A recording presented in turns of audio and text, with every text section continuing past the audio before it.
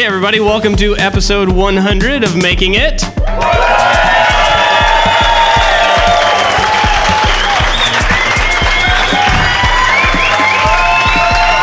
wow. Thank you guys. Thank you. That's amazing.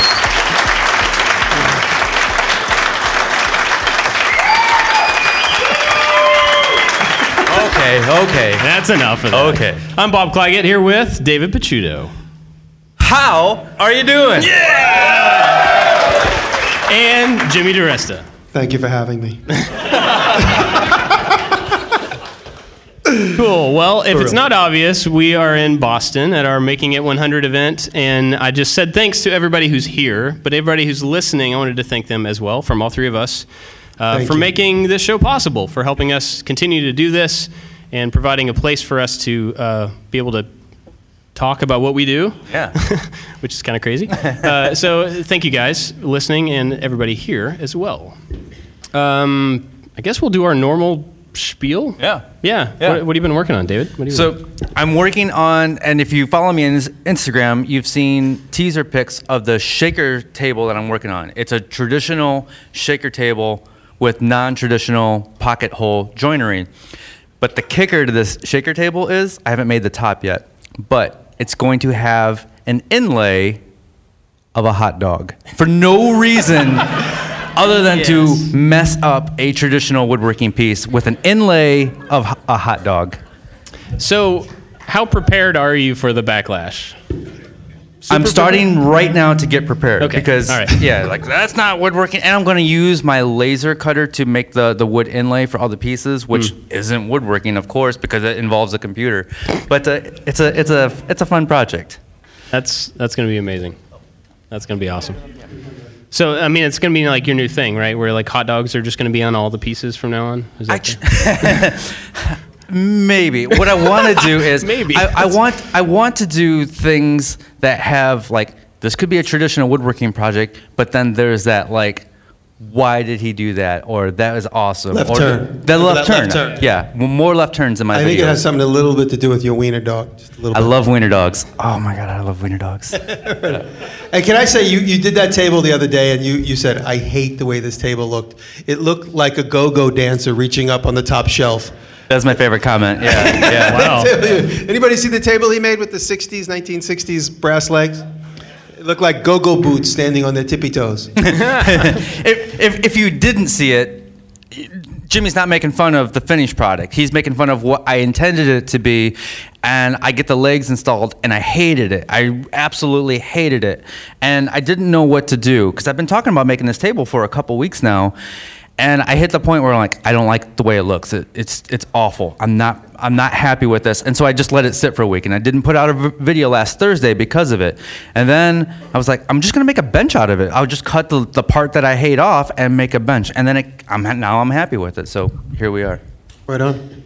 So I'm curious about that. Like, you weren't happy with it, and you made the choice to do something different. But was there a point in there where you thought, like, oh well, I'm just not happy with it, and this is one of those things that I'm just gonna like let go and move on? Or were you like motivated to fix it? No, I was not motivated to fix it right away. I wanted to be like, I've committed to this thing. I usually try to finish what I commit to, and I thought at first I'm just gonna plow through and I'm gonna pretend like I like it, and then like that's not cool. That's not authentic, right? And The trolls will get you. The trolls will get me. And I just sat on it for a week, and which sometimes that's what you need to do is just, if you hit that wall, back away from it. And I'm like, oh, this is gonna make a perfect bench. So yeah. Yes. John said because you were sitting on it, which is a sitting bench. Thanks, John. So did you throw those legs away? What'd you do with them? I still have them. I don't know what to use them for. I don't know that I can find a good use for them. I just need to be a little creative with it, but Whatever it is. They reminded me of like, what do you call those, onion domes? yeah. From like Islamic architecture. Yeah, it's that style. Well, whatever you do with them, it has to have a hot dog on it. Of course. Cool. Jimmy, what have you been up to? What am I working on? I've been starting a lot of projects, but unfortunately I haven't got a chance to complete them, and I talked about that in my last video blog. That chisel that I talked about with the bent end, I wasn't going to put it in the vlog, but I did, and I got a lot of people reminding me that last 2 inches is probably the most important part. I have this, if anybody hasn't seen it, this big chisel that's snapped off right at the end. I got it at the antique shop like that, really in a junk shop. And so I'm glad I put that up, and I was like, you're absolutely right. Every one of you people who commented that's the meat and potatoes of the chisel right there, and I'm about to throw it away. So I'll restore it, I'll bend it back and snap it off, of course, and then weld it back in and see what I could do. So I'm working on that. And barely hanging on. It looks like it's barely attached. No, it's funny. My buddy picked it up and I go, no. He goes, oh no, I just wanted to feel how strong it was. But no, it's on there really sturdily. Yeah, I thought it would snap off when I took it out of the rust. I put it in vinegar, but once I cleaned it off with the wire wheel and everything, it's on there. So I probably will see if I can bend it back, but maybe I don't know. Whatever I do won't be the right thing. So I'm just gonna. That's the spirit. That's the spirit. So maybe I'll braze it with brass so that it has a nice gold line to remind everybody broken. You could just break it in half and then weld in a Leatherman container right in between the two pieces. I'll break it in half and then throw it in the garbage on the video so everybody will be happy. No, but I'll restore that. And what else have I been working on? I'm making my friend Paul is a DJ, and he puts out album compilations of his mixes and his stuff. So I'm making an album box for this one compilation he made, which consists of like 3 albums, a photo album, and a magic wand, and a DVD. Long story. And this will all be in this box. So that's one of the things I'm working on. It's been a tough couple of weeks for me. I just haven't been able to get out, with some of my, Lucky's been sick, so he seems like he's doing better today, thankfully. And my plumbing issues. I didn't even tell anybody. I had the plumbing issue in my backyard on Thanksgiving evening, and then all day Friday. And then Saturday morning, I got a phone call from the landlord at my house that said, we're going to break your door down because your sink has been overflowing for 2 days. And that was in my apartment in New York City, and that is the truth. I didn't put it in the vlog because there's just too much depressing plumbing problems. I videotaped my kitchen with like stained floor and everything. All my wood in my apartment is all peeled up and like shaped like potato chips. So we fixed that. But that's just so that slowed me all down. But I'm glad we're here. And I'd like to thank Jeff Duro. Jeff Duro is the reason we have a podcast. And that's right. Before I forget, I just wrote a note. Jeff, in a Facebook comment 2 years ago, said, why don't you guys do a podcast together? And we were just casual acquaintances on the comment section. And then we talked. And I said, I don't know, you guys want to do it? And one of you guys said, let's do it. If it stinks, we just don't have to play it. Yeah. Bob was like, you guys want to? And I knew Bob really wanted to. I mean, it's no big deal to me, but It's like, what are we going to talk about? Is anybody going to care what we have to say? Yeah. And I was sitting in a Hooters, and right after, because we were just, this is true. We were driving. There's photos. Yeah, we were driving. Taylor and I were driving back from an emergency delivery in Nashville. I had to drive something to one of my clients. And we're driving back, and the phone call, our group phone call, was taking place right on 40. And I was driving Taylor because I'm going to Hooters. I was like, all right. So we drove into Hooters while we were talking on the phone. And then we sat down for dinner once we got off the phone. And I was like, I have this old name, Making It, which was the name of a show we pitched. And so I had a good sign that's in my shop. You've all seen the sign, Making It, made out of copper. I made that to pitch a television show, and we ended up changing the name of Making It to Hammered. So that was 10 years ago. And so I was like, we got the name Making It. I got a cool sign if you guys want. I think I even had makingit.com. And I sketched it on a napkin at Hooters, and I sent these guys pictures of it. And we were friends for like 10 minutes. And after all was said and done, we're like, yeah, let's just try that name. It sounds like it would work. Yeah. Here we are. Big Thank thanks you, to Jeff. 100 Jeff. episodes later. Yeah. That's amazing. So for me, I don't know if you were listening last week, but last week I said that I probably wasn't going to put a video out this week because I had some long-term projects on. I'd put out a video this week, and I probably won't put out a video next week. So, yeah. I ended up making a little Advent calendar, Christmas tree that lights up. Of course, it's Arduino powered. Everybody expected that from me. And I'm really happy with it, and it was a quick one-day thing that I thought if I put this out this week, that'll give me time to finish what I'm working on for next week. Turns out that wasn't actually the case. And so I'm going to skip next week. But I have 2 cool projects kind of in progress, and I'm shuffling them back and forth. I'll give it a hint. I like to keep things secret. But one of them is the materials, and this is for the Reclaimed Audio guys, a pair of crutches, a bed frame, and an exercise bike. So, figure that out. So, that's all I've used so far. Somebody who's crippled and lazy and likes to ride a bike. Wow, you got it. Thanks. So there's that one. And then the thing that's going to come up pretty soon, I've been working on a helmet from Star Wars. That's how I got into Fusion 360. We've been talking about Fusion a lot lately. And I decided this helmet from the new Star Wars movie that's coming out. Hey, there's a new Star Wars movie coming out, Jimmy, in case you didn't know. I still got to see the first one. Yeah, you do. Catch up. Anyway, so there's a design I really like from this new movie, and so I decided to use that as a way to learn Fusion 360. So for me, learning software like that works best when I have something that's not my design that I can look at, and if I get it wrong in the software, it's obvious that it's wrong, right? I have reference that is from every angle, and so... I was just talking to somebody about that, how just last night, I forget who we were talking in the lobby, you want to learn Fusion, pick an object and copy it. Right. Figure out how to copy it. And Have a reason to use it. Have a reason to use it. Yeah. So I spent probably 40 hours modeling that over a month. I mean, it was like, in between other things, I would model a little bit and everything. Really happy with the first endeavor into Fusion, and I highly suggest if anybody's interested in digital fabrication, just start there. Just get started with it. Anyway, so I got this whole thing modeled. Then I had to go through the process of figuring out how to cut, because it's like bigger than my head, right? It's obviously this big thing, and I wanted to 3D print the entire thing.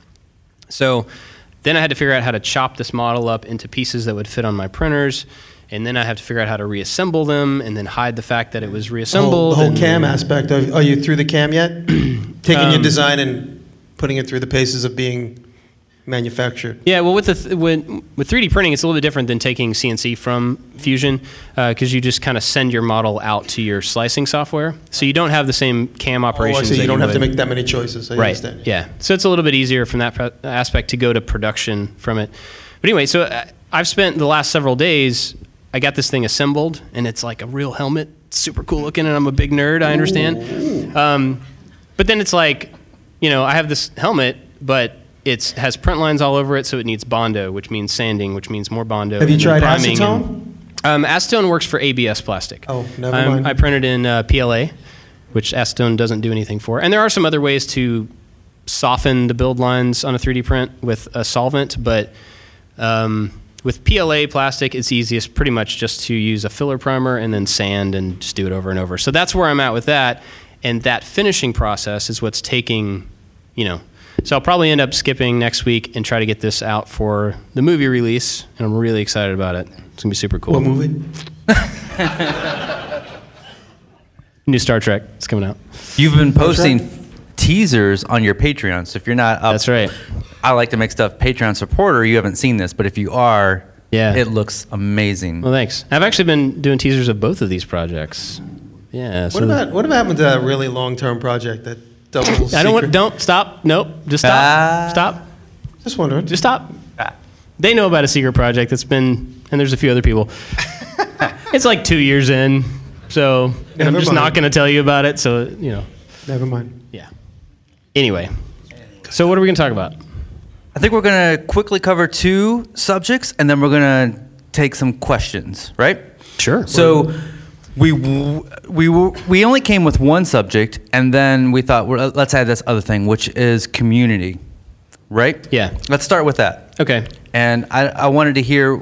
I don't know what angle we're taking on this. We're not really prepared. Right. We're just here. We're going to wing it, and we're going to talk about. This is the way we do it, by the way. We get on Skype and we go, so what are we talking about today? And there's like 2 minutes of silence, and then somebody goes, well, I got this email. Text messages while we think the other one's thinking.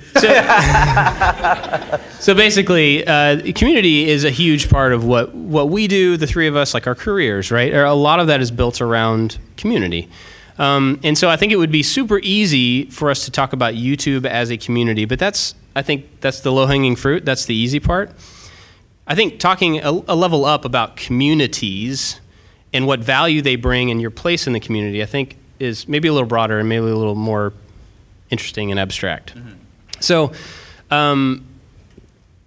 as a person who makes something, no matter what it is, if you're like an artist or a craftsperson or something, generally you kind of work alone. You have a vision, and to execute that vision, you are the one who can really get it out. Even if you have like other people helping you, you're the one with the vision. You're the one that has to get that thing out, and that can be super productive. It can also be extremely lonely, and it can be extremely like you just don't have all the things that you need to get your vision out a lot of times. And that's where I think the most basic usefulness of a community can come in, is because you have support. And I think, the YouTube thing is an easy way for us to talk about this because it's where we live. But the support that we get, or at least I'll speak for myself, I'm going to speak to these guys. The support that I get from the community is not just support in that, like, Bob, I'm going to pat you on the back. You're really good at what you do. That's great. Good job. Neat. Nice shirt. It's not that, right? That stuff is nice, and that makes me feel good.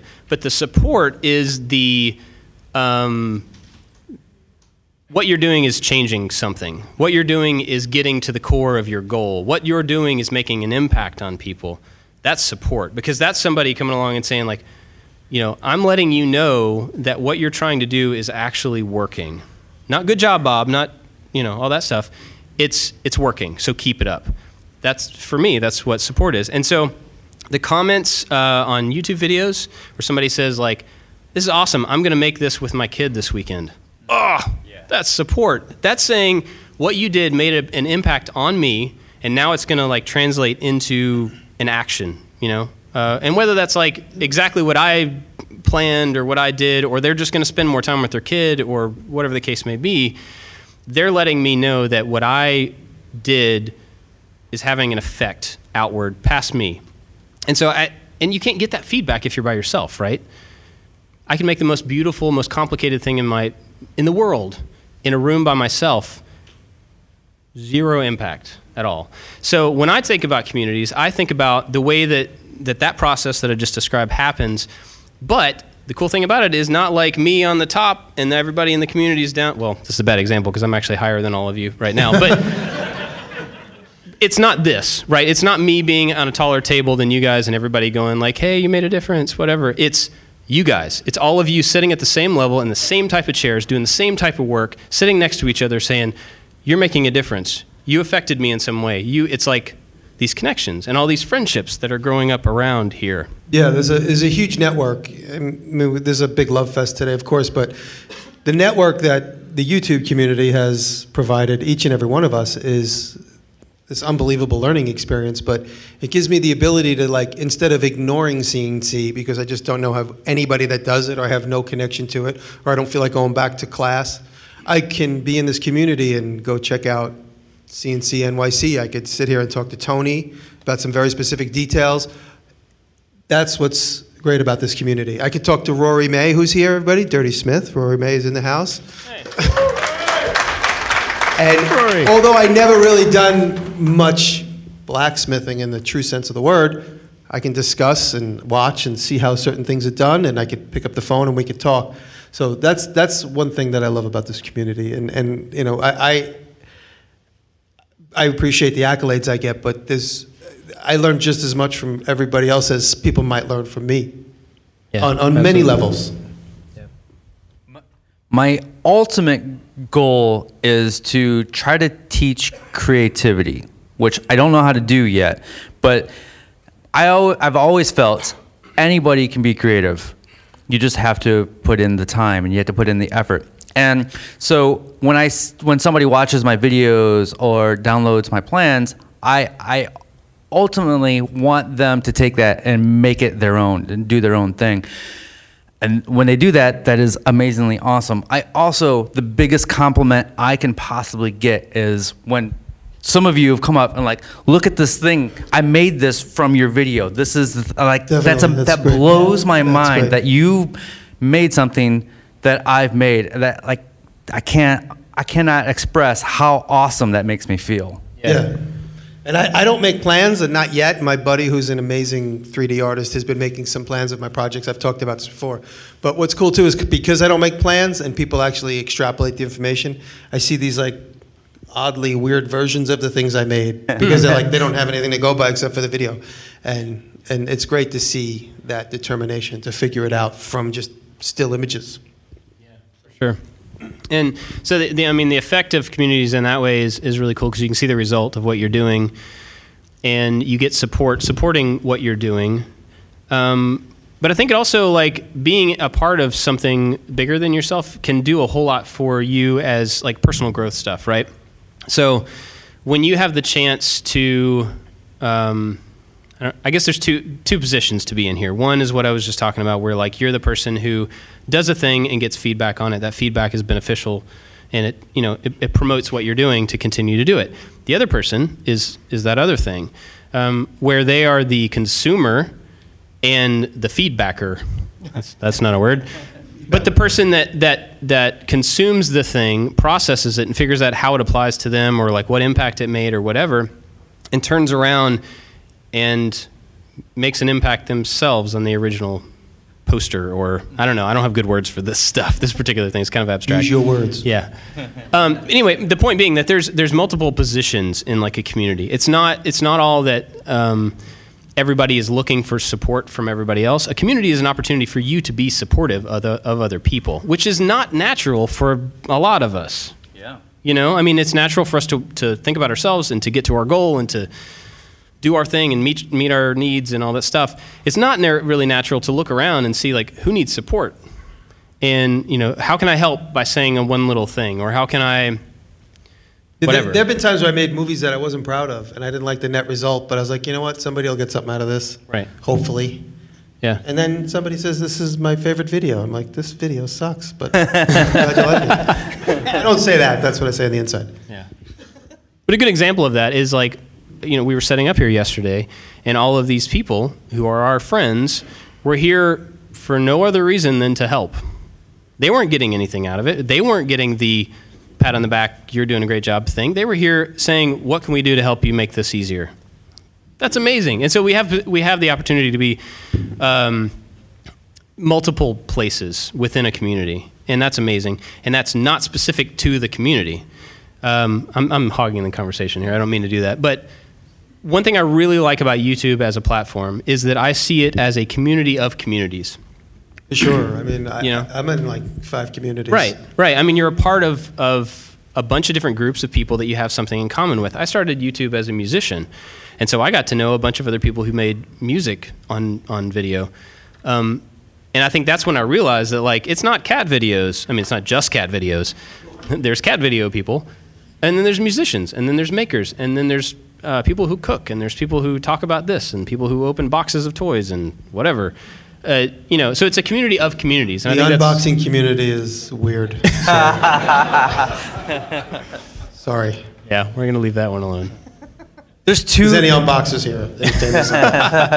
Somebody's like, that's it, I'm out. So we've been talking about the online community, but there's also the community in your area. And there's all these maker spaces popping up. Your local craft stores, your local Home Depots, your local woodcraft and rockler stores, they have these meetups on the weekends. And that's a great place to actually meet face to face with some other makers. I know from my own personal experience, I basically got started woodworking from YouTube. I learned a lot from YouTube and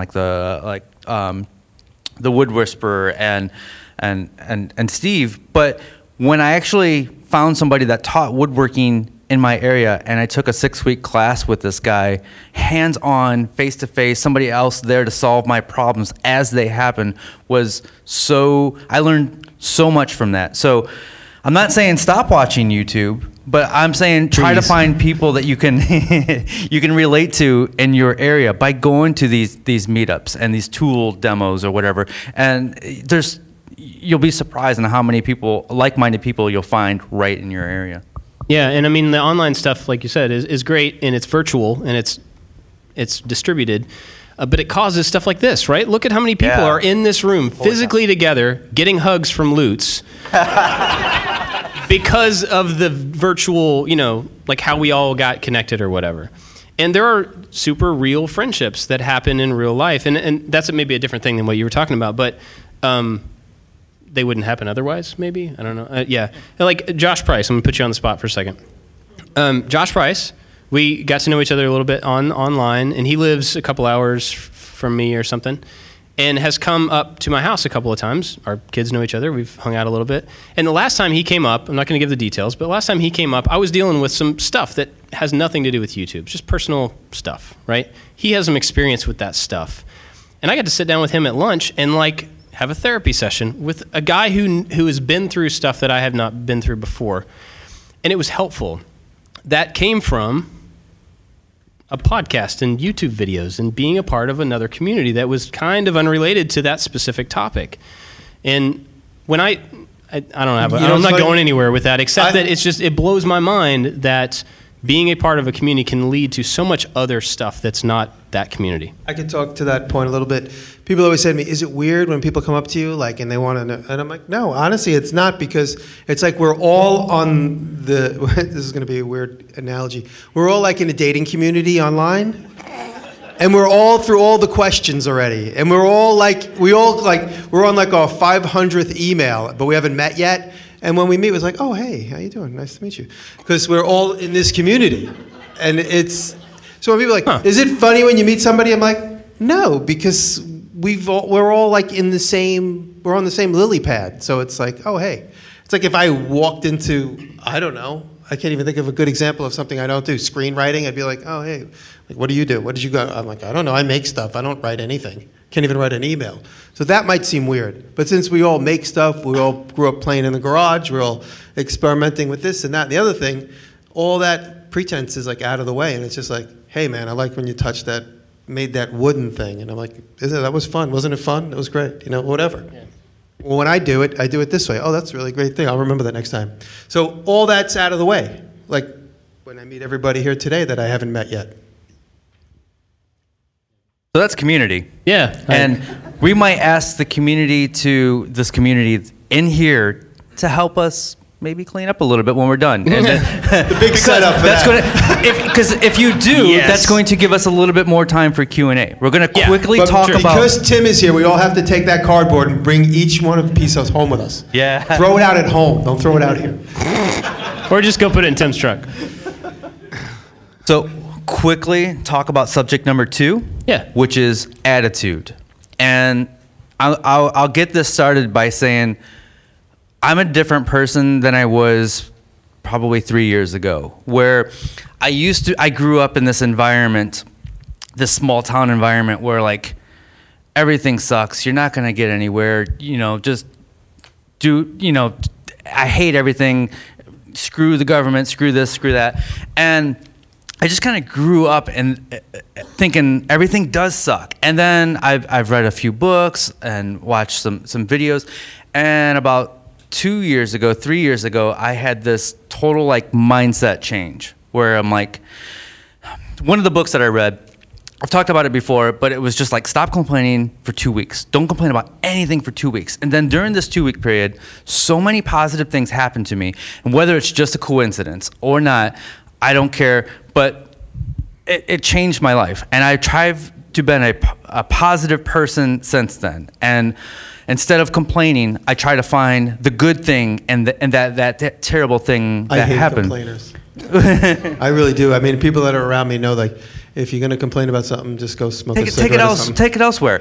And whether you think not complaining and just having a positive attitude can affect, I really believe in law of attraction. Whether you believe that or not, it doesn't matter, because if you are a positive person and you have a good attitude about things, more people are going to like you because you're friendly, you're fun to be around. Yeah. And since I've had this change, I think I've been a better YouTuber, a better maker, a better husband, a better friend, and I really am totally into positive energy and just a good attitude. Yeah, I mean, I really think that your attitude decides the future. Okay, here's a good example. We talked about the Glowforge before. which is like a laser. I'm just going to take it to something we know, right? It's a laser engraver that was like one of the biggest crowdfunding campaigns ever, whatever, huge amount of money. $175 billion. So yeah, somewhere around Actual that, number. somewhere around there. And I was totally interested. I paid for it, right? And then they were like, it's going to be a year before you get it, which is, it's a crowdfunding thing. Fine. Year goes by. They send out an email. It's going to be like 3 more months. 3 more months go by. I think this has happened twice or so. Anyway, December 1st, 2 days ago, on December 1st, they sent out another email saying instead of shipping this month, it's going to ship between May and August. No way. So this is several $1,000. I'm glad I didn't pay for it. I was waiting for my free one. This is several $1,000s that I paid back then that is floating somewhere that I haven't, I mean, I can cancel it or whatever, but I decided at the beginning when I was pushing the button to pay for the thing, I'm investing in something that I think will be good, not something that I think I will get in December. I decided that my attitude toward that particular product was it's going to be really good. And that's not attached to a time, And so I decided at that point how I was going to react to it whenever it happens. And so when they announced the first delay, whatever, it's no big deal. When they announced this delay the other day, I actually got emails from like 4 or 5 people the morning of saying, do you think it's going to get delayed again? Are you going to bail? I don't know why people care what I'm going to do about it, but I was like, no, it gets delayed, big deal. It's still going to be an awesome laser. And the reason that it's delayed is because they want it to be awesome, not to hit a deadline.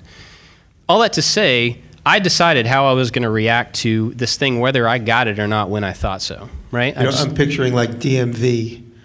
Everybody like waiting for their number to come up and it doesn't come up and they're like, yeah. That's what everyone just did when they got that email. Yeah, they did. Except for Bob. And there's, and you can see how people react to it by, going to the forums. You can see the people that are like, oh, I just wanted it by December. And they throw a fit about it or whatever. What's going to happen now is someone's going to come out with a better technology. Somebody that's like backdoor it at the factory and they're going to come out with a better version faster. That's a possibility. But my point being is like I decided my attitude towards it was that I'm willing to wait for something good. You could have 2 different reactions. You could be, okay, I'm going to cancel my order, get my money back or whatever. Or you could say, hey, you know what? This machine just doesn't make pieces on its own. Maybe I'll take this time to actually learn some of the software that I need to design things. Yeah. Maybe I can come up with some cool ideas. So when I do have it, I'm all ready to go. Yeah, that's a good point. Yes. So go ahead. Oh, no, go ahead. You finish. I was going to say, deciding ahead of time how you're going to react gives you a lot more freedom to react. Right? It's not going to necessarily be this gut reaction of like, oh, I'm really mad because I had a bad day today and I also found out that the Glowforge is delayed. If you've decided ahead of time that it's not really that big of a deal and you're going to react in a certain way, you can still have a bad day without it affecting like your attitude towards this particular thing. Maybe the Glowforge is a bad example of. But it comes with maturity. Like you bring up something that reminds me of a point. It comes with maturity. You make a decision. You're like, okay, I'm going to get into this pool to learn this new technology. It's an example I could relate to. And regardless of what happens, I'm going to take every hurdle, try and absorb it, process it, learn from it, move on, all towards the goal of getting towards the final learning experience of using a software. For instance, the ShopBot that I got. I got that totally like Lutz, the way you are right now, like I have no idea what to do. But I was like, let me confront this, because every time I go to Maker Faire, there's a 10-year-old whipping up something that I should be doing. And so that's the beginning for me at the very beginning, and I know Tim's going through it now, and I see Tim's already making some cool parts. The idea is like I just said, no matter what comes my way, I'm just going to try and confront it, deal with it, and then go past it. Instead of, when I was 15, I would have, broke it and said, forget it. But it comes with maturity, the idea of saying, okay, I'm at DMV, I'm just going to wait for my number to come up no matter what happens. The worst case scenario, I get my car registered tomorrow. So. Yeah, and you could take that and you can apply it to your home life. You could be, if your spouse comes home and says, hey, I lost my job today, don't get upset and panic. Take that opportunity, like, what can we do to make our lives better now? It's funny, I said that a friend of mine lost his job a couple weeks ago, and I said right now is the most pivotal point in your life. I said, now you can be the ballerina you've always wanted to be. That's to funny. a 55-year-old man because I don't want to be a ballerina. I was like, it's an example. What is it you really want to be? He didn't know. Not a ballerina. Yeah, I mean, I think, you can apply it to your projects as well. Like if you're making something and you've decided ahead of time, like I want to make something good or I want to make a thing that serves a certain purpose and decide like that's your attitude towards it, then it doesn't matter if like something fails halfway through. You just have to find a different way to get to your end, but Legs off the bench. Exactly. Put a hot dog on it, right? Yeah. But I mean, if you decide like I'm going to make a perfect thing and you do anything in the process that makes it not a perfect thing, you're done. You can't come back from that, right? You can't fix it. But if you've decided that like I want to make it serve this purpose or I want it to look at least this good or whatever, you can work around it. I mean, that's kind of what you were saying. You reminded me, somebody earlier today said, when do I decide it's time to sell something? Is that person still here? Is it make it perfect? You said, should it be perfect before I begin to sell it? And I could use the examples. This kind of pertains to what we're talking about. When I pre-sold 100 ice picks, I was like, oh my God, I just pre-sold 100 ice picks. I don't even know how to mass produce these things. The sheath doesn't even stay on the one I made for myself for the last 2 years. How am I going to like sell them and expect them to be like a quality product? And so I was like, don't panic, you'll figure it out. I made all the ice picks, I made all the sheaths. I still didn't know how to keep them stuck on. And I was like, I don't know what I'm going to do. I could put a spring in there. That's going to waste time. But I was like, you know what? The delivery date is over there. And I'm here, and there's still time in between. And then I came up with this little method of putting a dink in it and a slit, and so it's kind of spring-loaded. You wouldn't think of brass being spring-loaded, but it is a little spring-loaded. And that was my solution to that problem. But then that was the first 100, and then I thought I was never going to make them again. And then I sold the second. Now I'm up to like 12 or 1,300 individual ones at 100 per batch. But each time I make it, it gets better and different and better and different. And the idea is, okay, this next 100 I make, what little tiny improvement can I make that is make my job a slightly easier and make it a little bit more sexier of an object? And so I'm going through that, and that's just an example. Whereas if I waited to get it perfect, I would have never said sell them because I wouldn't have tried to pre-sell them. I wouldn't have backed myself into the corner. So the point is that you just got to go for it and just be optimistic that you're going to have a solution or that you're going to sell. So whatever it is you're going to sell, don't wait till it's perfect. It'll always keep evolving. Just think in terms of every single year they make a new car for the last 100 years. They don't just keep selling the Model T from 1920.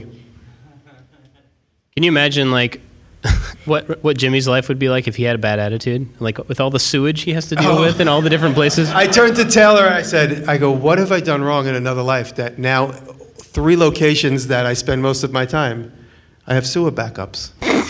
That's what disgusting. have I done wrong in another life? But it's not me. Everything I make goes away. It's everybody else's.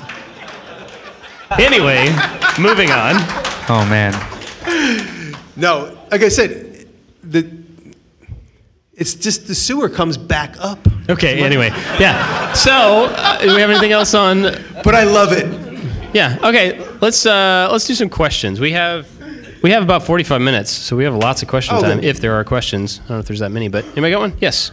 What is your biggest purchase? We'll repeat the questions every time. What is your biggest purchase, buyer's remorse for a machine? Me? Yes. I thought all 3 of us. I was waiting for somebody else to answer. Well, I'll tell you what. When I first bought my ShopBot, I'm very daring with credit cards, and I was like, lay down the credit card, $7,500, I'll pay it off.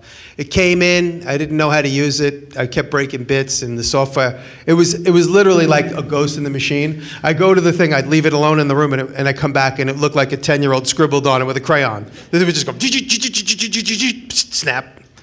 And I'm like, this is exactly why I never wanted to make this purchase, because this is technology and me just don't get along. That was when I had a bad attitude. And I just kept trying, and it wasn't working, and I kept trying, it wasn't working, and then I called ShopBot, and they're like, well, if you change the motherboard, I go, dude, I don't even know how to write an email, so you expecting me to change the motherboard on this thing? And then another time, the screw snapped. It's a screw-driven servo, and the screw broke. I was in the other room, and I hear the thing going, but it wasn't hearing anything cutting, and I looked in, and the thing was just going, and the threaded rod was snapped. And so I was really at the end of my rope, and I really was going to just, I called him like, I just want my money back. I don't know how you're going to get this 300-pound machine back to North Carolina, but I don't want it anymore. Like, whoa. Bring it to Maker Faire, which coincidentally the timing was such that it was in a few weeks. I brought it to Maker Faire. They fixed it. They covered their payment. They covered their guarantee and whatever else, and they fixed it. And then I spent a few minutes with someone. They taught me the software. And so I would literally like went 180 from not wanting it to being happy. So for those few months, it was very regrettable. But since then, as far as anything else I regret, once in a while I regret buying something from Harbor Freight. But it's not that big of a commitment because the $20 sander that just decides to not turn on one day, you're like, whatever, I bought $30 worth of food yesterday for lunch, doesn't matter. For me, I think it's probably the first 3D printer I had. It was the brand was Delta Printer, and I'm not saying anything bad about them because I actually have their new product. Uh-oh. Actually, I do too. all three of us do. But it was a kit, and I want to point this out because it was a kit, and so I had a certain expectation of what a 3D printer will do, not really factoring in the fact that I had to put the machine together, and there's like me involved, right? And so that makes it not do what it's supposed to do. And so I could just never get this printer to actually act like it was supposed to act and print at the quality it was supposed to, where other people could. That taught me a lot about me more than the product itself. It taught me that I like tools to work as tools, not as projects. And so for me personally, I just decided at that point that like no more kit tools. You know, if I'm going to spend the money on something, it needs to be something that I can immediately turn into production, something I can immediately use. Yeah, that's how I think. Yeah, so it was definitely less about the product and more just about me kind of figuring out what I should be buying and what I shouldn't be. Just to that note, when I got my first X-Carve, it sat there for nearly a year. Me and David Welder started putting it together, and we had no idea what we were doing. We were both like groveling the whole time, like, and then I got some teenage interns, and they put it together in one afternoon. They had a good attitude. Callbacks. So there's two tools that I've bought because I thought I needed and then ended up selling. One was the scroll saw. I'm like, woodworkers need a scroll saw. So I bought one. And the model that I bought, they didn't make anymore. So I waited for Craigslist until that particular model showed up. And then it sat there for like a year and a half. I'm like, I've only used this thing one time. So I sold it. And then the other big purchase was a huge Powermatic joiner. And I use it like once or twice a year, and a lot of those same tasks could have been done with another machine. And so I recently sold my joiner for what at that time I needed money, but I also needed the floor space. And I've learned a lesson, and a lot of one of the biggest mistakes when you get started in a new hobby is you think you need all the tools right away. You don't. What you need is the tools to complete the projects that you have in mind. So start with a project, buy the tools to complete that project. Don't buy the tools just because you see other people, makers, woodworkers, whatever, with those tools. Point. Who's next? Matt. You can repeat that because I didn't hear all of it. Okay. Marry, kiss, kill with the Dusty Life guys. I want to marry Kyle Toth. Yeah, I think I would want to marry Kyle as well. And that's that dude, what he does is so inspiring and so sexy and just... I just think he's nice. That's why I wanted it. But yeah. I'd like to sit down and have dinner with that guy. There you go, tonight.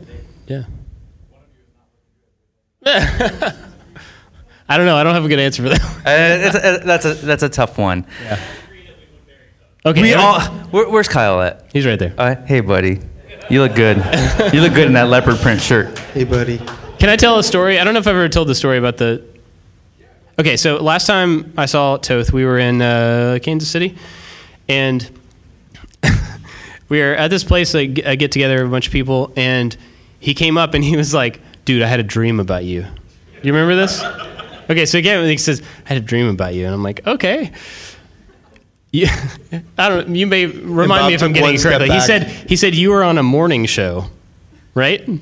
Yeah, so I was on a morning show, and I'm like, oh, that's funny. Ha ha. We kind of laughed it off and went on. And then maybe 6 months later or something like that, one of my videos got picked up by Good Morning America and was on the thing. And I actually wasn't on there, but I sent it to him. I was just like, whoa, dude. Kyle Dove, this psychic. Anyway. Also, I would marry the 2 other guys too. It's just Kyle. He's a good-looking dude. Well, see, okay, And I've seen there's him Kyle. naked. Brian's got the awesome floppy hair. Already.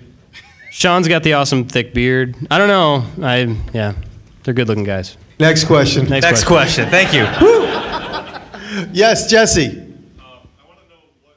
What current set of goals? What brought me to where I am, and this is going to sound like a joke, but it's true, living in Manhattan.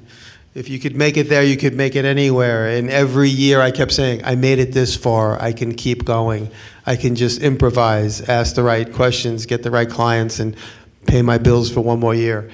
And one thing led to another. And so that's honestly, like, living in Manhattan was definitely a survival skill development process.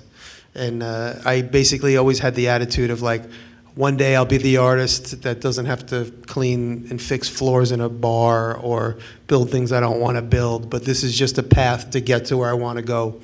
And then after a couple of run-ins with TV shows, got me to YouTube, and now YouTube is basically the dumping ground for every one of my disciplines to come out in a positive light. So that's just keep putting one foot in front of the other, knowing that one day I'll be able to be the artist that I feel is brewing within. That doesn't have to clean up his own sewage. That's probably never going to go away. But did you see me in my muck boots up to my knees 2 days ago? That's a tough question. I think, like, my goal for getting where I am now has a lot, maybe not 100%, but it has a lot to do with my family. I have 4 kids. My wife, who's here and awesomely helpful over there, Jenny. He's embarrassed. Being able to provide for them is obviously about the most important thing I could do, right? Is making sure that these kids survive and turn out to be decent.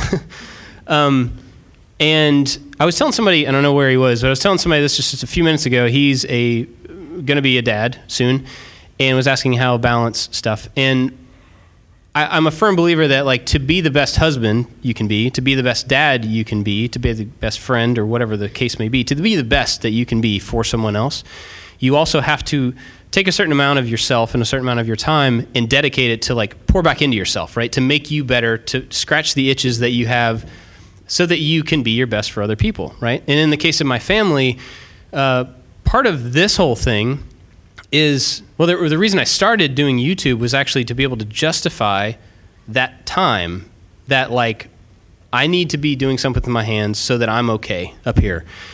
I also need to be able to justify that time because it's time away from my family, but it's also time that's improving me for my family. So it's this whole kind of weird circle of, you know, I'm doing this stuff to be better for them so that I can just be a better dad and better husband. So I think that's a big part of why I started doing this, and then it turned into, like, a business and a real job and something I love doing, and now it's bigger, and now I'm like, wow, I can support my family. I can not only be okay for them, I can be, like, provide for them.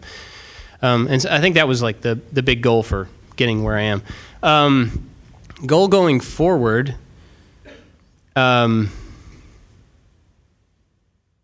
actually, this is in between those two questions. I wish I could show you guys this video that our kids are at home with a babysitter right now, and she sent a video of my second son, Hawk, who's like the maker in my family. I might start crying for this. Sent me a video of him saying, "Hi, I'm Hawk, and I like to make stuff." And he made a Nerf gun. He's 6. Took a Nerf gun, duct taped a piece of string to the end of the Nerf gun, and then tied the other end of the string to the gun so he could shoot it and then pull it back to him. And he made a video showing how it worked, and he was like, "Hey, check out my other videos."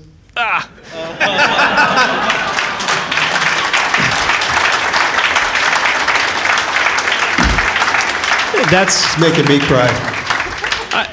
The future is, I want more of that. Good. Very good.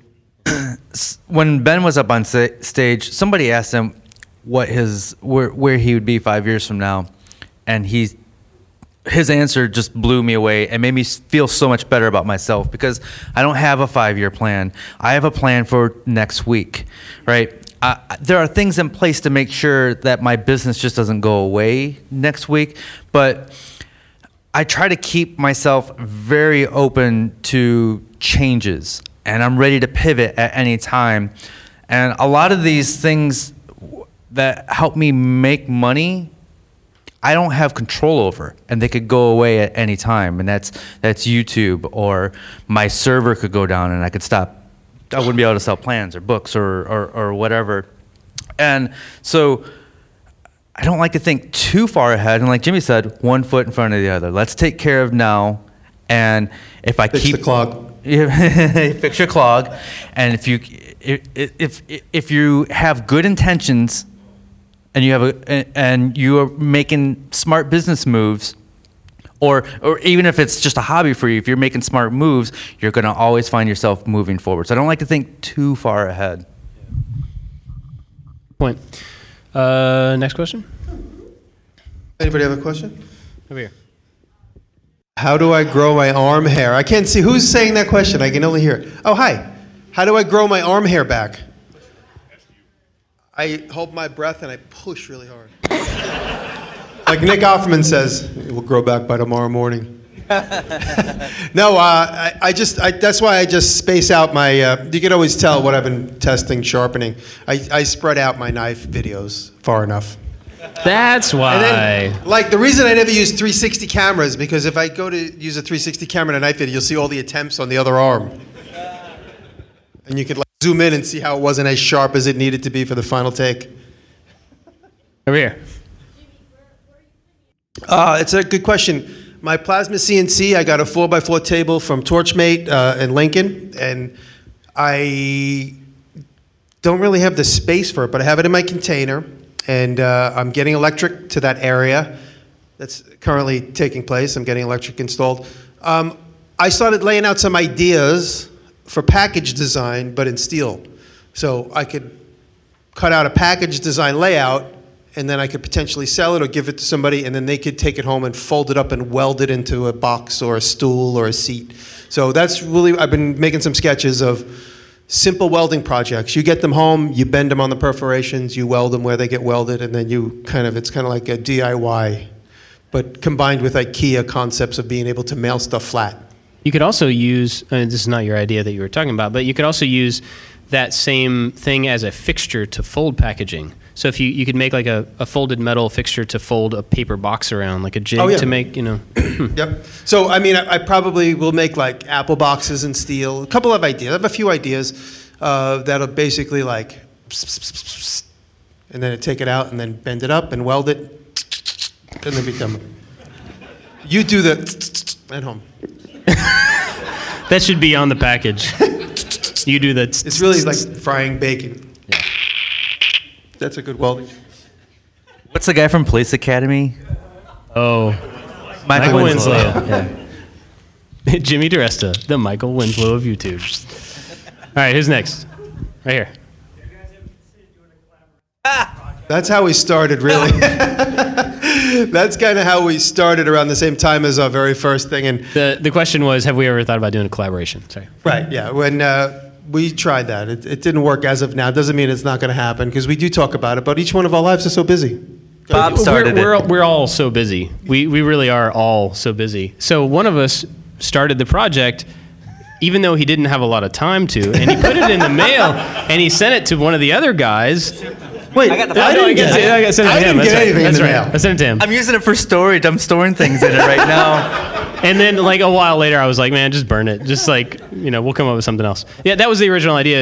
I was going to start, did we come up with an idea for it? We can do something in Fusion now. We can actually all be on the same thing. I think the idea is we each start a new project, and, like, I think mine was going to be a lamp, and I'll do step one, and then I'll send it to you, and it's your responsibility to come up with what step 2 is and step 3 and so on. We were on all end up three. With 9 Processes. processes. Yeah.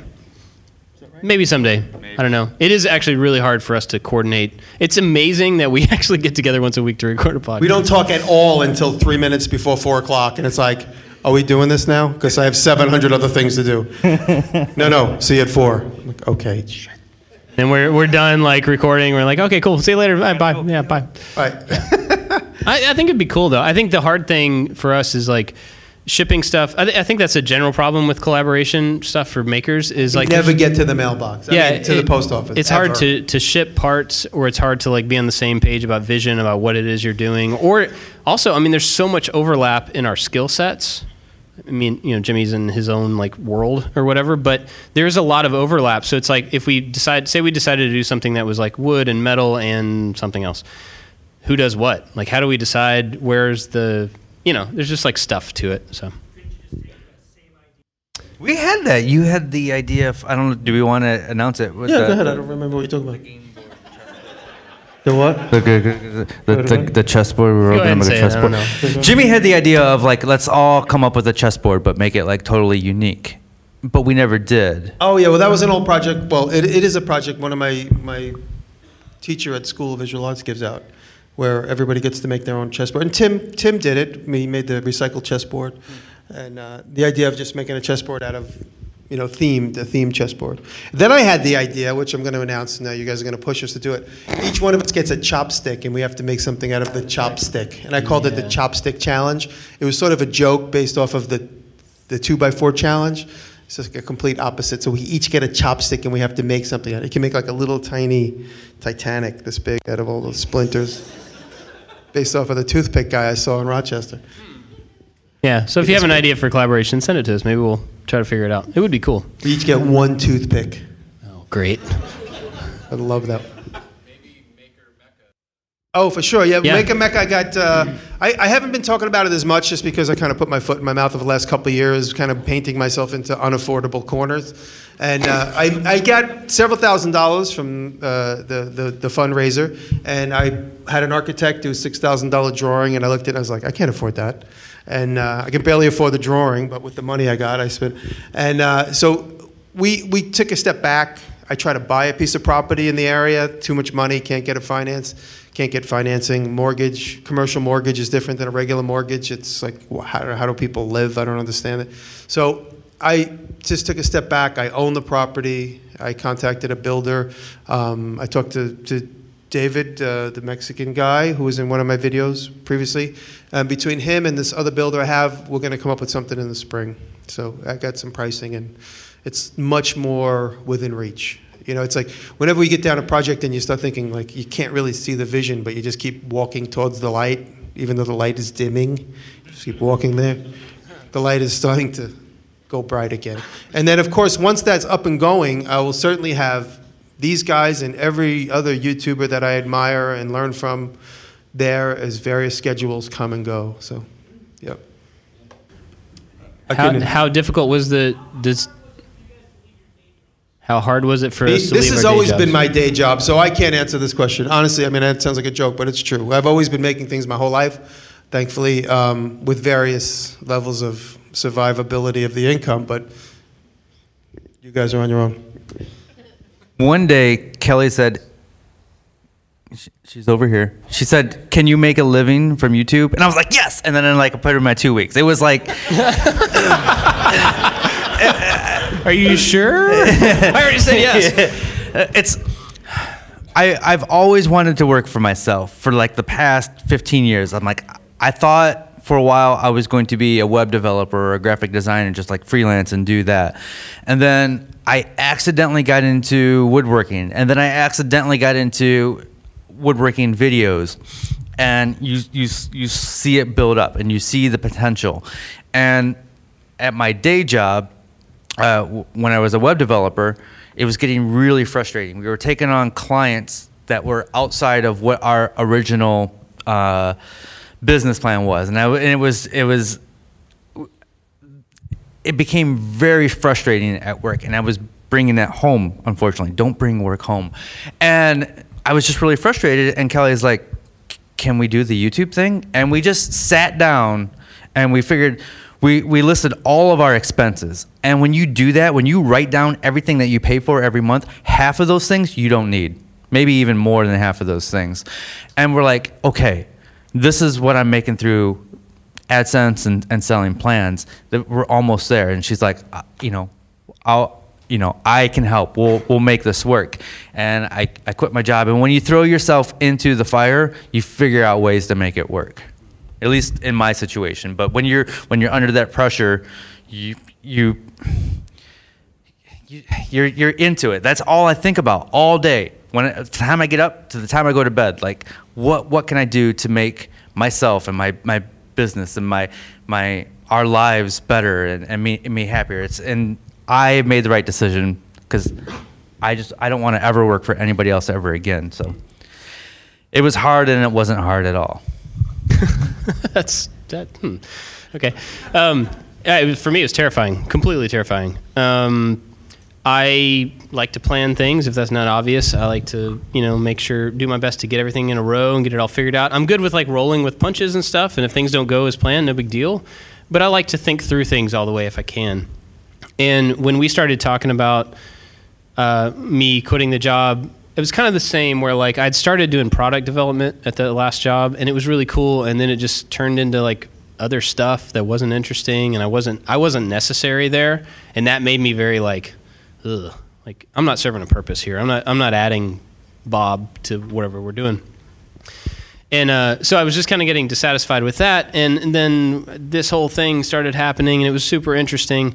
And so I started thinking through it really far in advance, like, how's this going to work over the next few months? Like if I were to jump ship, and I was thinking just super hard about it and planning and doing all this stuff. And I remember one specific conversation we had, I was just like, well, I've thought through this all the way as much as I can. And what if it doesn't work? What if like I have all the planning in the world and I quit the job and it works great for 6 months and then all of a sudden like it just doesn't work? That was my fear. And because like I said, I have 4 kids, I have to provide.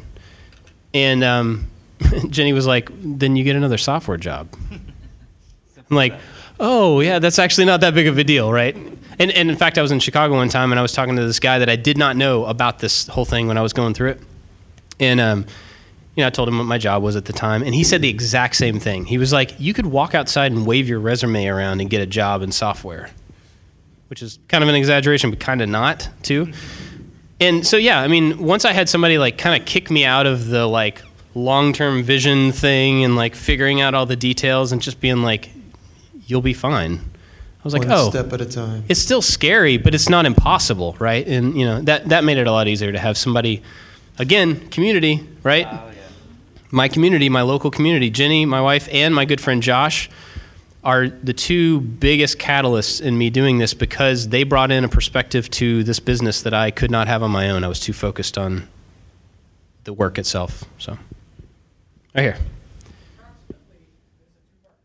So the question, 2-part question, how many videos do we have to make before we found our creative voice, and how did that affect our branding at that point? You found your voice pretty darn quick. I was making videos to sell concept ideas. So a lot of those videos involve some speeded up stuff. So I was already kind of dabbling in that for some of the videos that I used to pitch TV concepts. And so when I started making videos publicly, it was kind of an easy stretch. But this is sort of a well-known story where I decided not to use sound and voiceover because I just wanted to be sure that I was able to make them quickly. And then that turned into being my trademark shortly thereafter, really shortly thereafter. But I wasn't like, okay, nobody on YouTube is making silent videos. That could become my thing. And that wasn't at all a conscious decision. And it also wasn't a conscious decision to do that because I wanted to make international videos. So it was just kind of happened by accident. So, they say luck. Is it what is the term? Luck is like hard work. And something else. That's pretty cool. I don't know. Does anybody know that saying? I think you just made it up. The harder you work, the luckier you get. That'll work. That's nice. Good. So the harder I worked, the luckier I got. And yeah. So for me, like creatively, I actually had been watching a bunch of Jimmy's videos when I was thinking about starting to making videos, and I knew him from TV beforehand, and I just really admired the videos. But I kept going like, man, I want more information. And so when I was talking earlier about having to justify my time in the shop, for me to be able to justify the work that I was going to put into these videos, it had to have value to other people.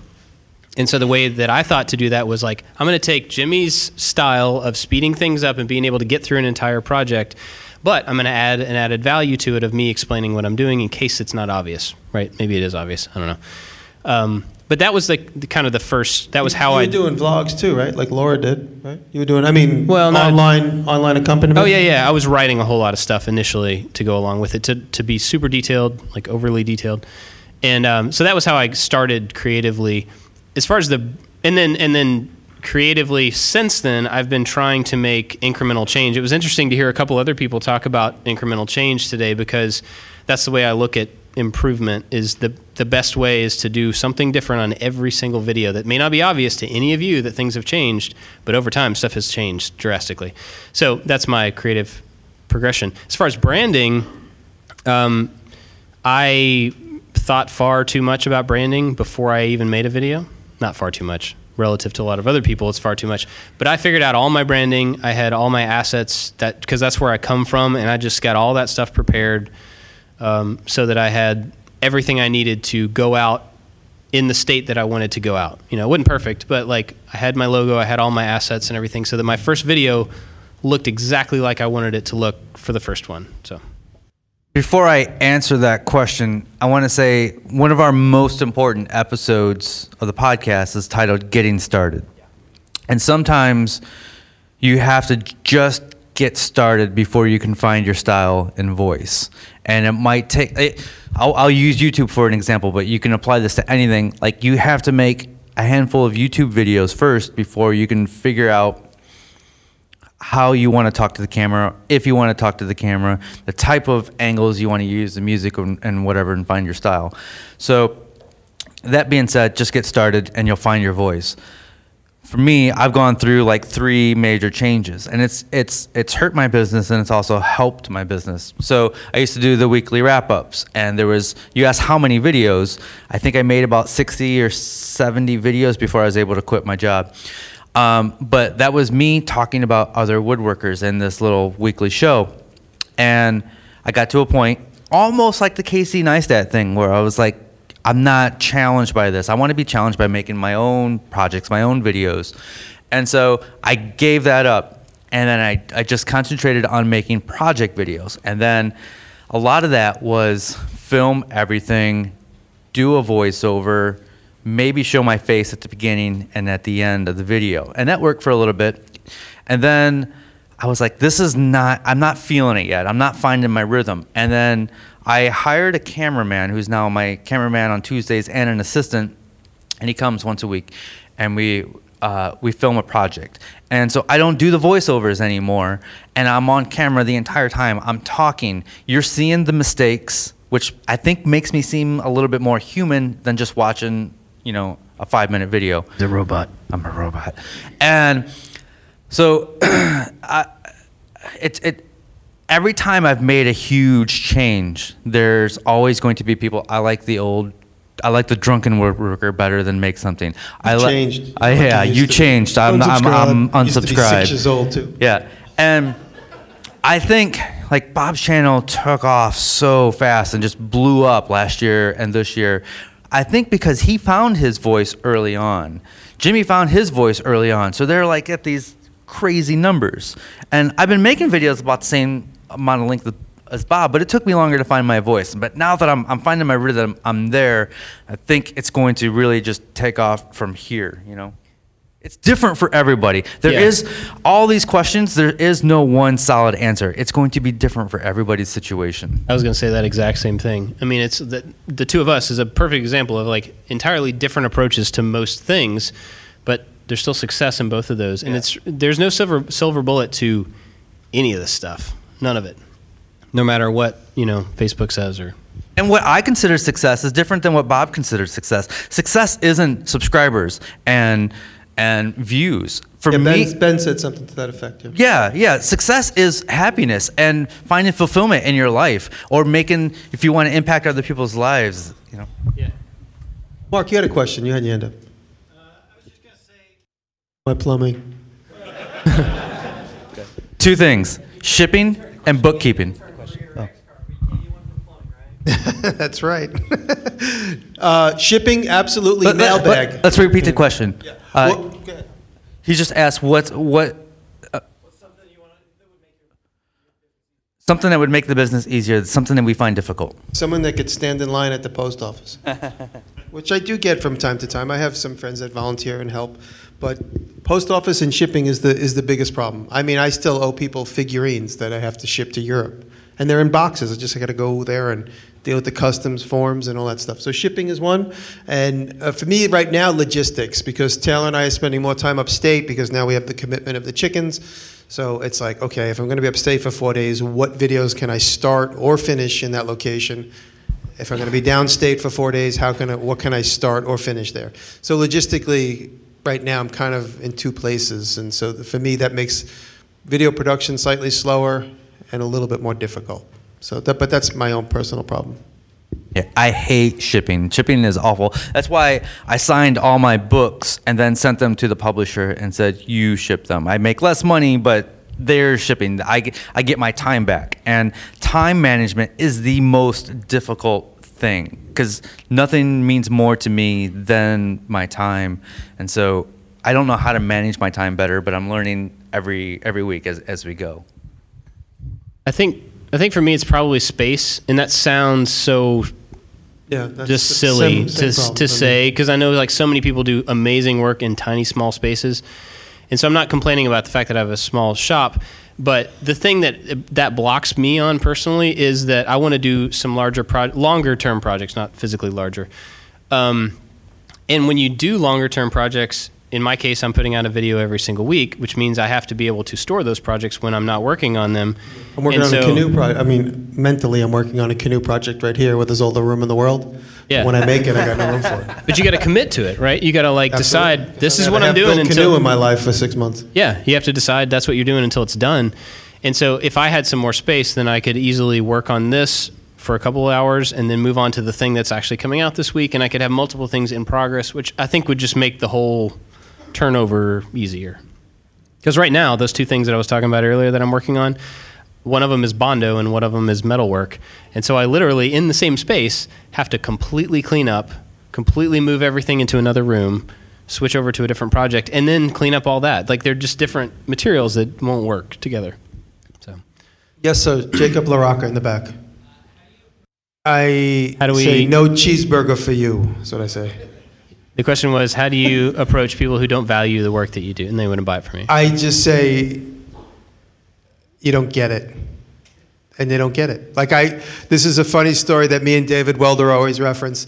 Years ago when I was just sort of starting up my interior building, surviving business, and I was doing anything for anybody, a woman gave me a $400 down payment to build shelves in her office that she rented out desk space to. So it was like an early version of this sort of communal office where people could rent temporary space. So I was making her several things for $800. So I got half of the money up front to buy plywood to make into desktops, which would span across file cabinets. And she just kept saying, "Are they gonna look good? Are they gonna be good? Are they going to be strong?" She just kept telling me that. And then like 3 days later, she's like, "But are they going to be strong?" And I said, "You know what? I'm going to give you your money back because you don't trust me. Why don't you just go to IKEA?" No. I said, no. I've made the decision.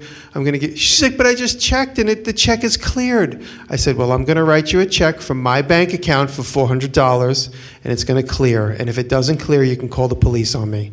So I wrote her a check and I mailed it back to her. And that's basically, if people complain, they get no cheeseburger, and that's it. No cheeseburger. There's nothing I can add to that. That's Yeah. You pay for what I'm worth. I don't do much commission work, but I put a value on myself, and it's important that you put a value on yourself. You have a skill, you have knowledge that the buying party doesn't have, and it's important that you put value on yourself. Every time you meet a client, you're going on your very first date with somebody that you're either going to go all the way to home base with, or you're going to just say, "I don't even want to kiss this person." And it's exactly the same thing with every relationship you have. So, and a lot of times I say, I make this, if you have the opportunity to see them make decisions, and they're like, I make a joke, I'm like, when you sit down with them and you have lunch for a design consultation, and they can't even decide what salad to get, or what drink to get, that means they're not going to decide what color you're going to paint the thing that's sitting in your shop that we're overworking for. So when I see them like, what's this? I'm like, this person can't even, like, I'll be like, this cheeseburger right here, that's it. What's next? I got to get out of here. They get cut off. No cheeseburger for you. Yes, sir. I'm sorry, I couldn't hear the question. Yeah, I know. So there was Chuck a is running here, joke, isn't and Bob contributed to this joke, by the way. So he asked, "Is Chuck a real person?" So This cameraman. okay, Go don't ahead. tell. Okay, this is just for the 200 people in the room. Don't gonna tell edit this anybody. out? I'm going to edit this out of the Okay, podcast. All right. Chuck was made up, and I'm sorry. Chuck is Santa Claus. How did you show his tattoo? What's that? How did you show us his tattoo? Oh. Kyle Toth played into that. Oh my goodness. Oh, so there's so many stories here. There's layers of lies. Yeah. How do you keep it going? Kyle Toth, his buddy, has this tattoo on his This is amazing. Kyle Toth's buddy has Kyle's name tattooed on his butt. Right? That is friendship. Okay? Raise your hand if you something have like your that. friend's name tattooed on your butt and you're not married to that person. Yeah, exactly. Okay.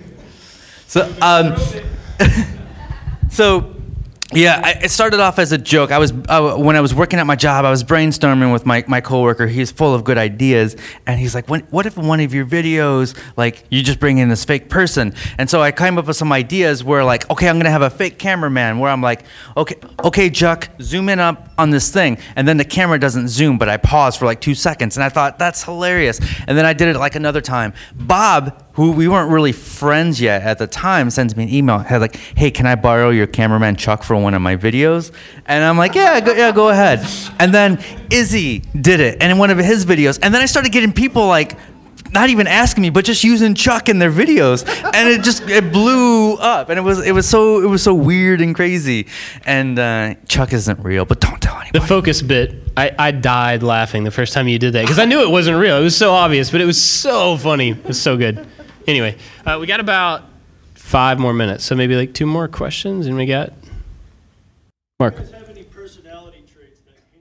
Do we have any personality traits that hinder our making? I will say this. I don't know why these people keep watching my videos, but they hate my personality. They hate the like in your face, like stop yelling at me. Well, stop watching the videos. Like, nothing about my personality hinders what I do. I'm just having fun. I think for me, if it hinders at all, it's just me overthinking things. I like to think through and try to pre-solve as many problems, which I think is good in the long term, but it slows down a lot of that, like, just get out there and start it. And the thing I'm building with the 3 weird things I was talking about earlier has been a really trying example for me, because like I knew that these had the components that I needed for this project, but I didn't really know how to get them out of those objects. And so it was a lot of, it still is, I'm not done with it. It's a lot of just like, I didn't plan this. I don't really know how this is going to work. I don't know how I'm going to fit these things together, but I'm like forcing myself to, to not pre-plan and to just get like hammer through it. So, but that's one thing that slows me down some. I got to think about this answer. My biggest problem is that I'm a hoarder, and I say that the first step is admitting your problem, but I really am a hoarder. I can't walk past certain materials and be like, okay, I'll take it. So, and I jokingly say, with my 40 acres upstate, I'm going to be that crazy, kooky, old, long, white, bearded man with suspenders on that meets the pickers at the front door and yells at them, living on a dilapidated bus. I really think that that's my future. That's quite a plan. With an overgrown, that's my plan. No. I'm a hoarder, and I don't have enough room in my workshop, and that's because I'm a hoarder, and because I spend so much time managing my junk, and that's why I'm giving a lot of stuff away today after the show. Yes, sir. Coolest workshop I've been in, and what made it cool? To me, every workshop with like a high ceiling is cool. where I can go like this and not touch something, or I could like swing a sheet of plywood and not break a lamp or a light bulb. I don't know. What is the coolest workshop I've been in? I guess the coolest workshop I probably have been in is the workshop, which I don't think it exists anymore because it's been disbanded, is where Nick Offerman built the canoe and I videotaped it. Because right outside the window was the Statue of Liberty. Nick rented that space, and it was in Red Hook, Brooklyn. And it was a series of 10 stalls, and each stall was about as big as the space created by 4 of these posts. It was 10 of those stalls, so everybody got that much space, and then with a hallway down the middle. It was kind of like set up like a horse barn, but that just happened to be how the layout of the pillars. Building was built during the Civil War era in Red Hook, Brooklyn, so it had all that history behind it, and you had this collaboration of great woodworkers with this huge hallway down the middle for them as a common space. And the owner of that rental, the guy who shouldered that lease, had the biggest, coolest space. And when he met Nick wasn't Ron Swanson at the time, but Nick had a little bit of extra money, and he said, "What space can I build a canoe?" And he goes, "You know what? I like this project. Why don't you build it in my space? Because I'm not working over the next 6 months." He was doing something else. So it was actually the owner's space. So that's a long question, but a long answer. But that was where we built that. I actually haven't really been in that many different shops, but 2 really stick out. One is my granddad's shop, and I think it's amazing just because of nostalgia and just like growing up seeing him work. And one thing that was really awesome about him, he fit everything to his needs. So it wasn't like well, there's a shop and I'll just I'll work around the shop. He worked his shop and his house around him, which I think is really cool. And that's what we should do, right? We should own our space and own our stuff and use it, bend it to our will. The other one is David and I got to go to Pier 9, the Autodesk place. Instructables office. One of those. They're the same company. In San Francisco. Unbelievable. Unbelievable. I mean, like a room. I've seen videos of it. My friend visited there, so his it's like 5x10 water jet tables and like these CNCs that several of us could climb into. And I mean, it's just crazy. But I am way more inspired by artists than I am woodworkers. And I think the coolest shop, which is actually an art studio, is probably my friend Josh. It's in the attic of his garage, and he paints and does graffiti art. And it's just covered, like there's just, all his art is just piled up against the wall. And I'm walking in there, and it's so cool. There's these sculptures that he's working on, that he's worked on in the past that he can't sell, but to me they're awesome. And so all his art is all over this garage. And it was just really inspiring. And my dream space is having something where I walk into and I feel inspired and I want to work. And I don't want there to. I'm the opposite of Jimmy when it comes to, like, Jimmy has all his stuff laid out. I'm thrown about. Piled out. Yeah. And I like there to be negative space. I like for things to have room to breathe and live. And so my dream place is to have a big open space, carpeted. I want to have a carpeted wood shop because back problems and feet problems and stuff. And then I want there to be artwork on the wall, and I want to go down in there, and I just want to feel inspired and feel like working. Let's do like one more. Okay. One more. Make it good. Okay, there's 2 people right there. 2 more. All right. Josh, you're first. Doesn't have to be that good. Your favorite and least favorite project and why? I always try to make my current project, and this is the typical answer, I know, but I always want my current project to be my favorite project because that means I am fully into it. So the hot dog table that I'm working on right now, my favorite project. Last week's favorite project was the hall table that turned into a bench. Least favorite project, I don't know that I have an answer for. The wiener dog tie rack. That thing was ridiculous. I just want to point out that you were talking about a hot dog table just a second ago. So, it's not that far off. Yeah. For me, let's see, favorite project is probably The Secret Door, because that was like fulfilling a childhood of a friend of mine that really wanted it. So that was great. It was awesome to be able to like do that for him and for his son, who still doesn't know about it, which is super cool. So cool.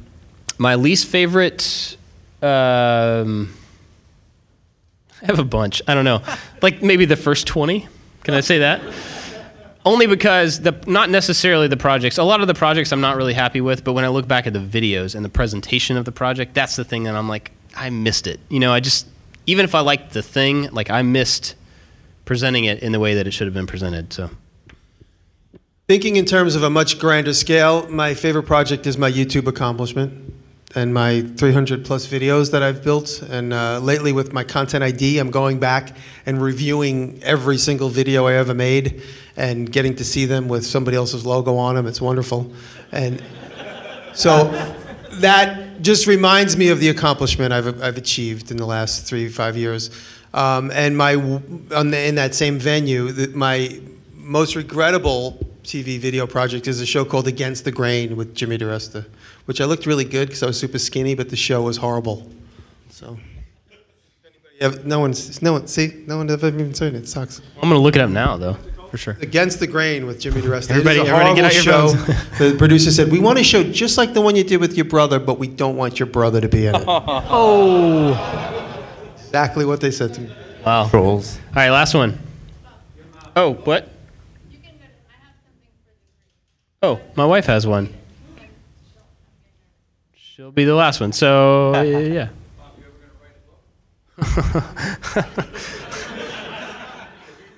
The question was, Bob, am I ever going to write a book? Why has that been asked to me like 4 times in the last... I have written a part of a book, but I don't know if I'll ever release it or not. No. It's not fan fiction. No, I don't know if I'll ever finish it. Yeah. Books you're not going to get rich off of writing books. I hated writing that book, and when anybody comes up to me and shows it to me, I'm like, wow, you really like this thing? It was so difficult. It was like writing the longest, most complicated book report of my life about a book that didn't exist.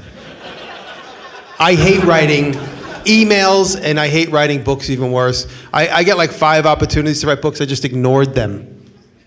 But his book is beautiful. I mean that. I just released a book a couple weeks ago. I do His have them here second for book. sale. My Let's second point that book. out. I have Second both book. books here if you want to buy one. Thank you. So I do make a little bit of money off of writing a book, but the truth is, if I can find a sponsor for a video, I'll make more money in a week than it takes, the 6-8 weeks it takes to write a book. I learned the process of writing a book is like walking up Mount Everest backwards for free. But it's Wow. There's the challenge of writing the book, and we're always trying to challenge ourselves. And when I finish each book, it feels like it's such a good feeling because I did this thing that was out of my comfort zone. And I can actually, my parents don't completely understand what I do for a living. They think I'm a woodworker. I'm not a woodworker. I make YouTube videos. But when I show them this book, they think I'm famous. And the photography is incredible, nice. and the graphics incredible, and it's beautiful. Thank you. Unlike mine. But this book makes me feel good because it makes me feel like a real woodworker. Like validates. It having a validates what I physical do. thing. Yeah. So just if anybody out there is dyslexic, has horrible reading comprehension, and doesn't know how to spell a word, don't write a book. But you can, right? I mean, you can. I guess you can. All right, we have Tell it all to Siri. we just have to read it. How many of you in this room? This is not. I'm reading this for people who can't see me. I'm reading this not from. I'm reading it from someone else. How many of you in this room got started or inspired to create by one of these makers who have been on the stage today? Show of hands. Ooh. Thank Wow. Oh, I don't know if I want that pressure. you. Thank you, guys. How many Thank people you. have quit their jobs? Wow, Right on. that's crazy. That's not my fault. That is not my fault. Yeah. Thank you, guys. Wow. That's great. Thank you, Jimmy. I'd like to say thank you to these 2 guys because they make it easy for me to be involved. They edit, they set up schedules, they set this up, they do all the hard work, and I'm like the old man that they don't tell me anything. They're like, don't tell them, don't let them be worried, it doesn't matter. So thank you to you guys for making it easy for me. I appreciate it very much. Absolutely. I was hoping to beat you two there because I wanted to thank you guys because every week for an hour and a half I get to hang out with Jimmy DiResta and Bob Clagett. How cool is that, right? And they, even though I don't do exactly what they do and I don't do what all the other podcasters do, everybody has something separate. I'm inspired by everybody because everybody does that unique thing and they have their own voice and their own style, and that inspires me so much. And there's about 10 different YouTubers where I actually have alerts set up on my phone when they release a video, and I get excited for it. And you two are definitely on Thank you there. very So much. Likewise. I love it. Awesome. That's it. I think we're done for this week. I want to thank everybody who's here and everybody who's listening for helping us get to 100 episodes, and here's to 100 more. Thank you. Yes. We'll keep making the show as long as you guys keep listening. Huge thanks to everybody else who's been on stage today. Thank you, guys. The other podcast, to everybody who's helped us set up, our spouses and parents and friends and Matt and Converse and A lot of people. Yeah. This was supposed to be like literally the three of us getting together somewhere to record at a table, not this. So that's how it started out, and it just kind of like fell down a hill and turned into what it is now. I think we have to do this again next year. I think we might. Yeah. What So is the anyway, date? big thank you to everybody who's been a part of it, everybody who's here, everybody who's listening. You're awesome, and we'll see you next week. Thank you Thank very you. much. Woo! Whoop, whoop. Thank you.